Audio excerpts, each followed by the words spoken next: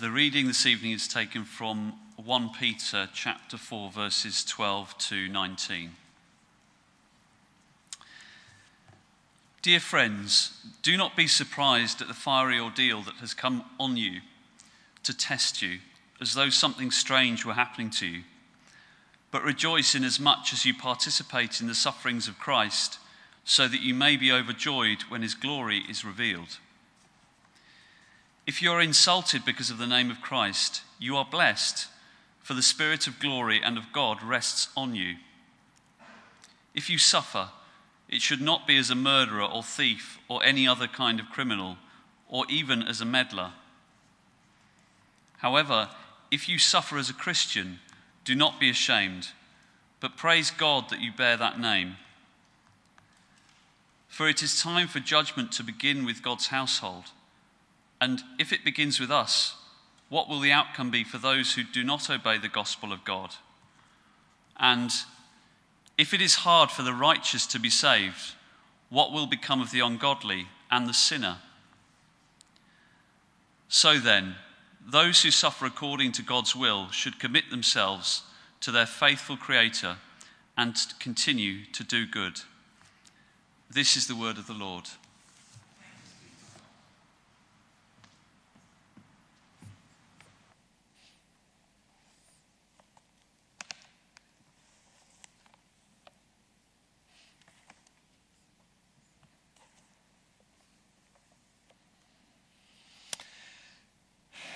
Shall we pray? Heavenly Father, we thank you for your word revealed in Scripture and in your Son. The word of creation, the word of life, the word of power, the word of new life. We ask, Heavenly Father, that your word would penetrate us tonight. Open our ears to hear you and our hearts to respond to whatever word you have for us within your word. Would you use my words for your glory and for our blessing? Amen. Well, thank you, Jonathan, again, but thank you all. It's been a real privilege for Rachel and I to be part of your congregation these last 4 or 5 months. It's really helped us to settle into Leamington and to be able to begin to let go of the long, strong, rich relationships that we had with people, the fellowship that we had with our last congregation, which we were with in several sections over the course of 20 years. So it's been a real wrench for us to let go of all of that, and it's been a real blessing for us to be part of your congregation in the evening. So thank you. I guess it's probably not often that you have somebody preaching from the front who's actually a member of your congregation, who's a newcomer. And I just want to say to you, keep remembering there are always newcomers amongst you, and they may not look new. They may be older, they may be younger, they may be different to you, but your turning and smiling and chatting with them after the service may be the one thing that makes it possible for them to come back and to begin to feel at ease and at home. So thank you for what you've done for us. Please don't stop now. Keep doing it for whoever else joins us in the future. So here we are. It's the 7th of 8 sessions in our series on 1 Peter. If you're a visitor today, it may help you if I give you a quick summary of where we've got to. Previously in 1 Peter, Nero is the Roman emperor, and he's got it in for the Christians. And a wave of horrific persecutions is sweeping right across the world. Peter, the leader of Jesus' 12 apostles, the beginning, the first of the church, he is now writing a general letter of encouragement which is being sent out to churches right across the world to be read out in congregations. I've just watched The Two Popes. I'm a little behind the times. Have you seen it? You see The Two Popes? There's a moment where there's a flashback to Argentina in the 1970s. And if you've seen it, if you remember, priests are being hustled out of their congregations and they're being shot in the street. How if that were happening now? How if Jonathan and I, standing up on the stage, were keeping a wary eye open on the door at the back there to see, to hear when it gets burst open and people start charging in? How would that affect us as a congregation? It wouldn't be surprising, would it, if the Archbishop of Canterbury wrote an email to us all, possibly from hiding, in which he encouraged and exhorted us in this particular terrible, tense situation that we're in. You wouldn't be surprised if in that email he didn't just refer to it once and then talk about a whole lot of other things that were, nice things that were happening to him in Tenerife. You wouldn't be surprised if he kept referring back to persecution. So it's not surprising that in this letter from Peter keeps coming back to the problems and the concerns and the fears and the anxieties and the ways of dealing with persecution. Jonathan asked us a question right at the beginning of the series. How can we live godly lives in a world where everyone else follows very different values? And Peter has been helping us to answer this question through his reflections to the church of his generation in their situation. So chapter 1 was about remembering the joy of coming to know Jesus and the hope which citizenship in heaven gives to us. Chapter 2, look after each other. You're not alone. Stand by each other.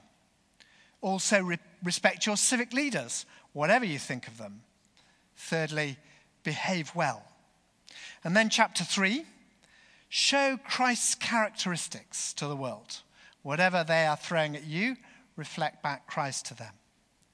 And speak courageously for Christ wherever you get the opportunity. And then we climax in chapter 4, verse 1. Remember that Christ suffered for you.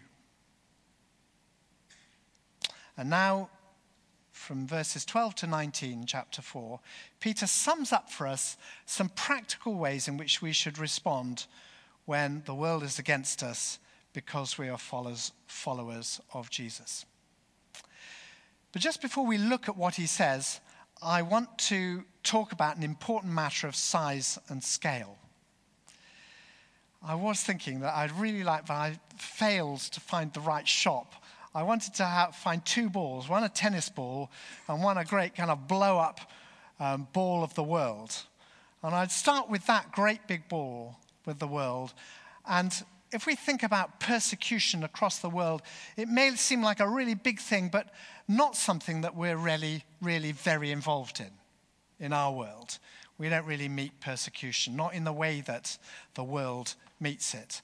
Rachel and I, in a previous life, before I was vicar in Portsmouth, we were in Indonesia, and I looked after a whole number of different congregations together with my Indonesian colleague.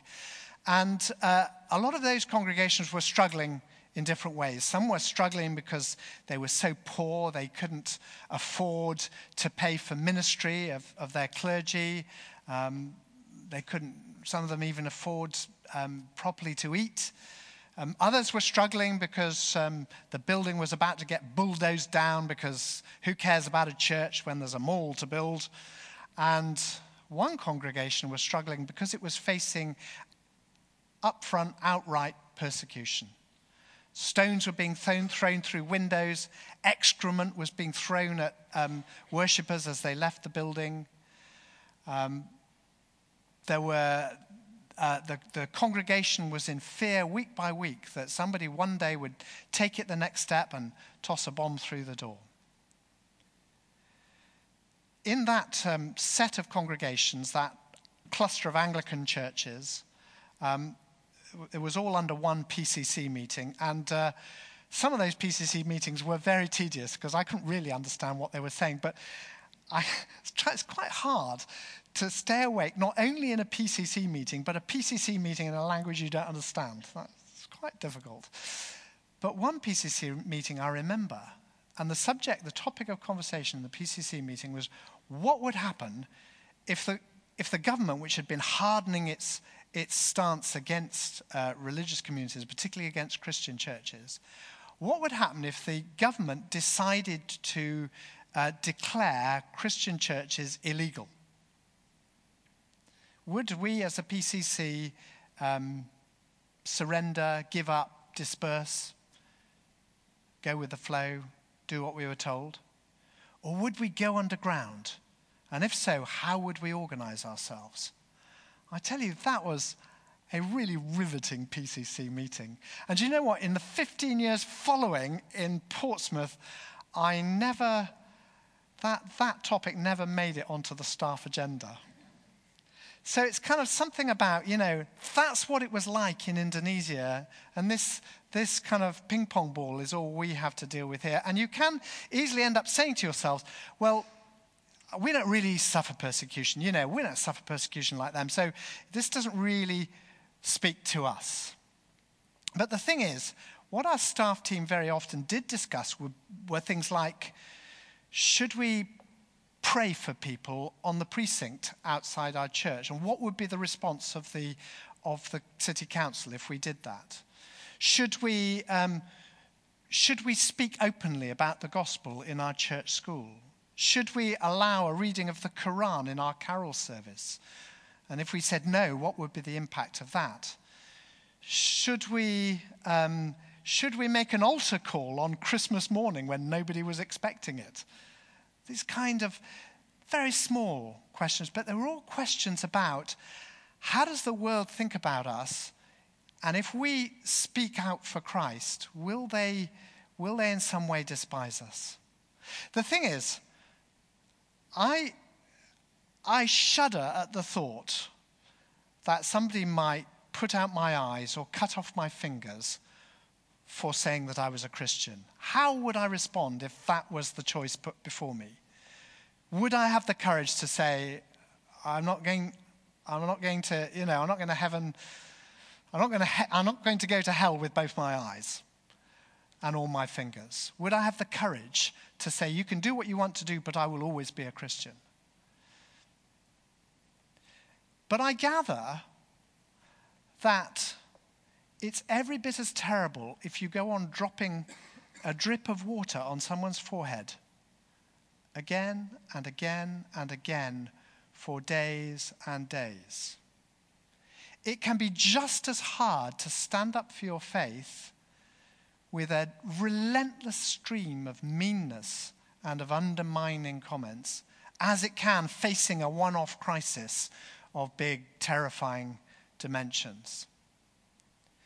So, the things that Peter is saying in this letter to a church that was facing horrific persecution, and there are churches, as we heard 2 weeks ago, across the world facing horrific persecution, but these same points also apply for us, even if all we're facing is the drip, drip, drip of Western materialism or of general contempt for all things Christian.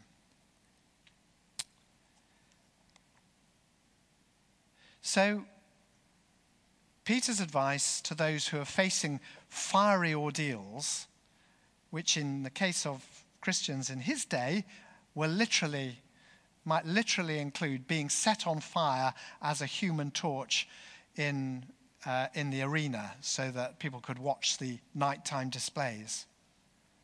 But these are going to apply just as much to us, even if we're just merely suffering insults and stony looks.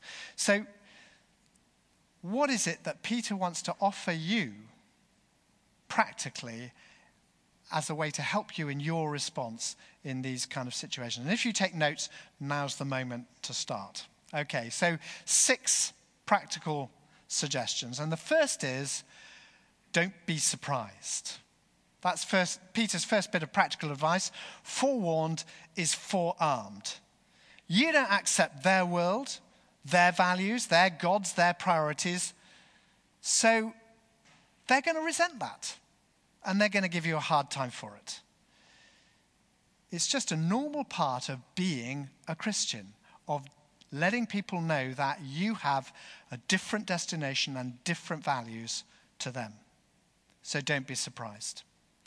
The second is, and this is a bit odd, rejoice. Not because you're suffering, as if pain were a good thing, but because your suffering reminds you that Jesus suffered for you. You'll get new insights into how much he loves you because he suffered much worse for you than you're suffering for him. And in that moment, you will also share an intimacy of fellowship with him as you suffer for him. And the other thing is that the glory of Jesus shines out most brilliantly, most brightly in the darkness. You'll remember that the crown with which he was crowned was woven out of big, ragged thorns, that jagged thorns that went into his head on the cross. But that crown declared him king over death.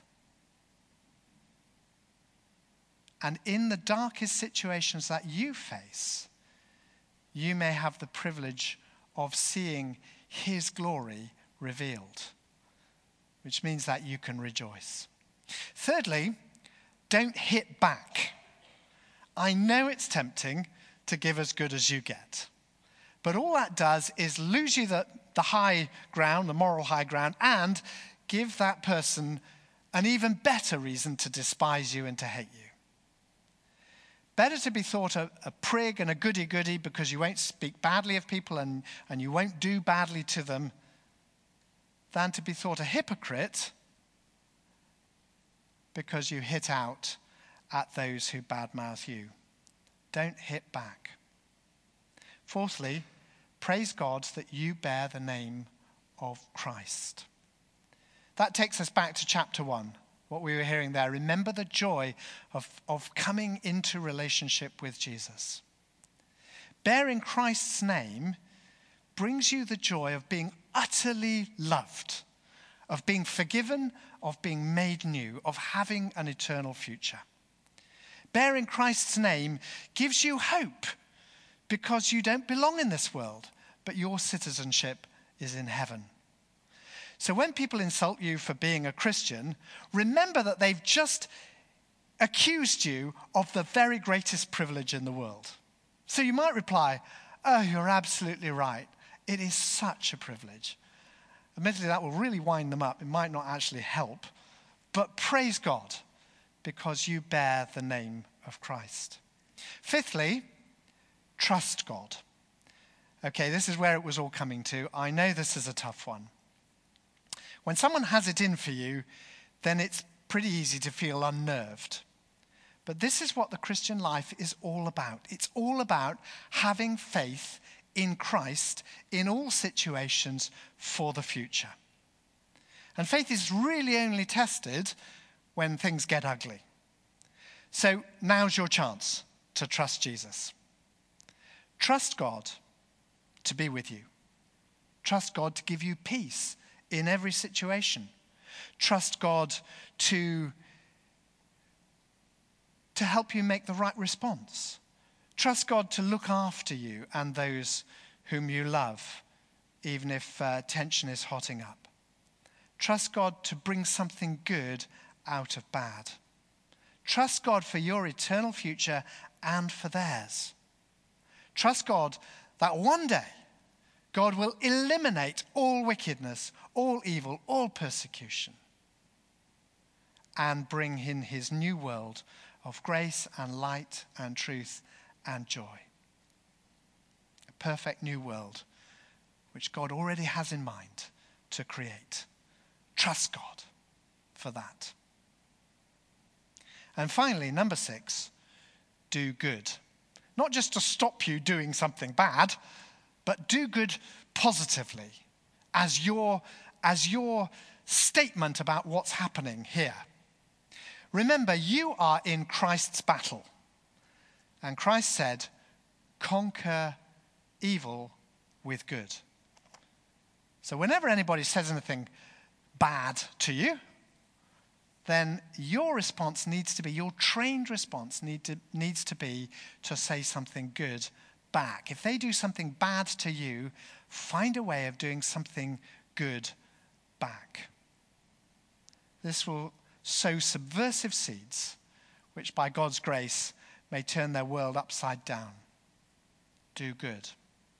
You remember the famous story of Jim Elliot, the Christian missionary who, with a mate or two, parachuted in to a hostile tribe in South America who had not heard the gospel and whose customary response to newcomers was to eat them.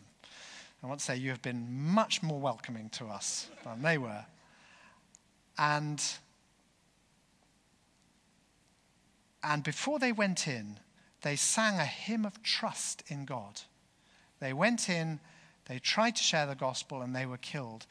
And then Jim Elliot's wife and I think another wife went in again afterwards and found that the gospel field was much more fruitful as they demonstrated in their lives and their willingness to suffer the same how much God loved this people. I'm going to finish with an amazing story that comes from Indonesia, that comes from where we were in Indonesia, because it sums up everything that Paul has said in this letter, said at the end in this section.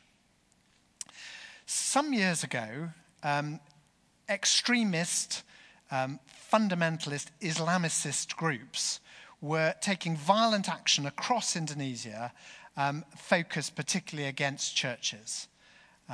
One terrorist at that time was specializing in making homemade bombs and then going to a new community, driving to a community, finding the church, waiting for worship, and then tossing the bomb in and killing lots of Christians. He'd done that a number of times in a number of villages, causing death and carnage. One Sunday, he'd prepared his bomb, he'd driven to a new village, he'd sought out the church, and then something went wrong, and the bomb exploded prematurely. And he was, whilst he was driving, he was severely burnt. And he woke up in terrible pain, with his eyes blindfolded, in this really calm, quiet, cool, peaceful room. He groaned, and as he groaned, gentle hands touched him and made him comfortable and gave him a little drink to sip. Gentle voices spoke words of encouragement.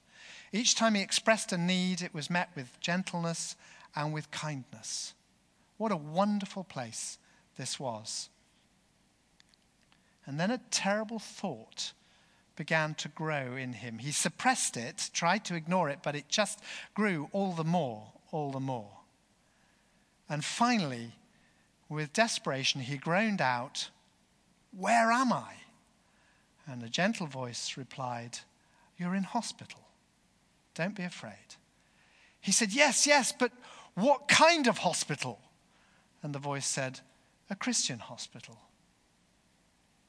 And he said, "Do you know why I'm so burned like this?" And the voice said, "Yes, you were carrying a bomb in your car."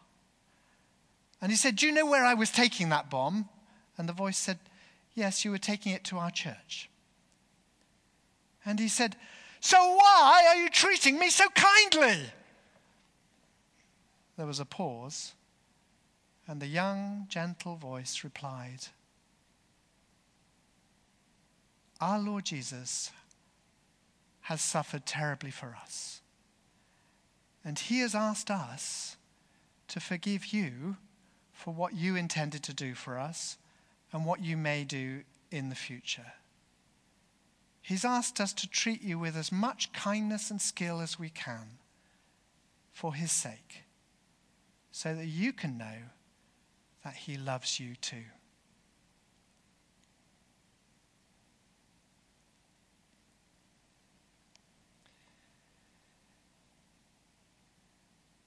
The man lapsed into silence, and by the time they took the bandages off his eyes, he had forsworn his terrorism and opened his heart to the forgiveness of the Lord, who had expressed his love through such kindness from those who had so little reason to be so.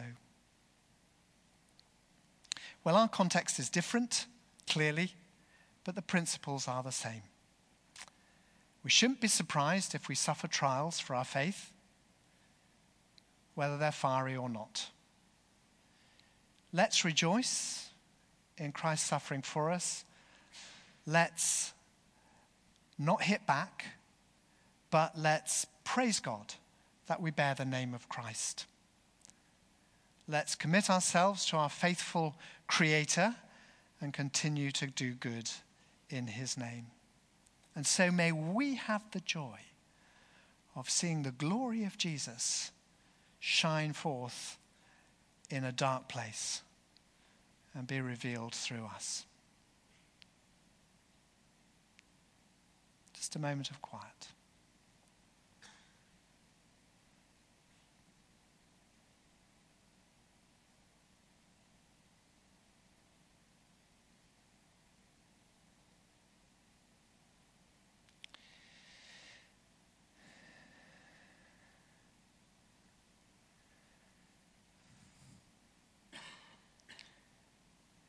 If you're willing to take the name of Jesus, then I'd like to invite you to stand. If you're willing to stand with those who do, whether or not that's a deep conviction of your own, I invite you to stand as well. Shall we stand at the name of Jesus, in whose name we're called?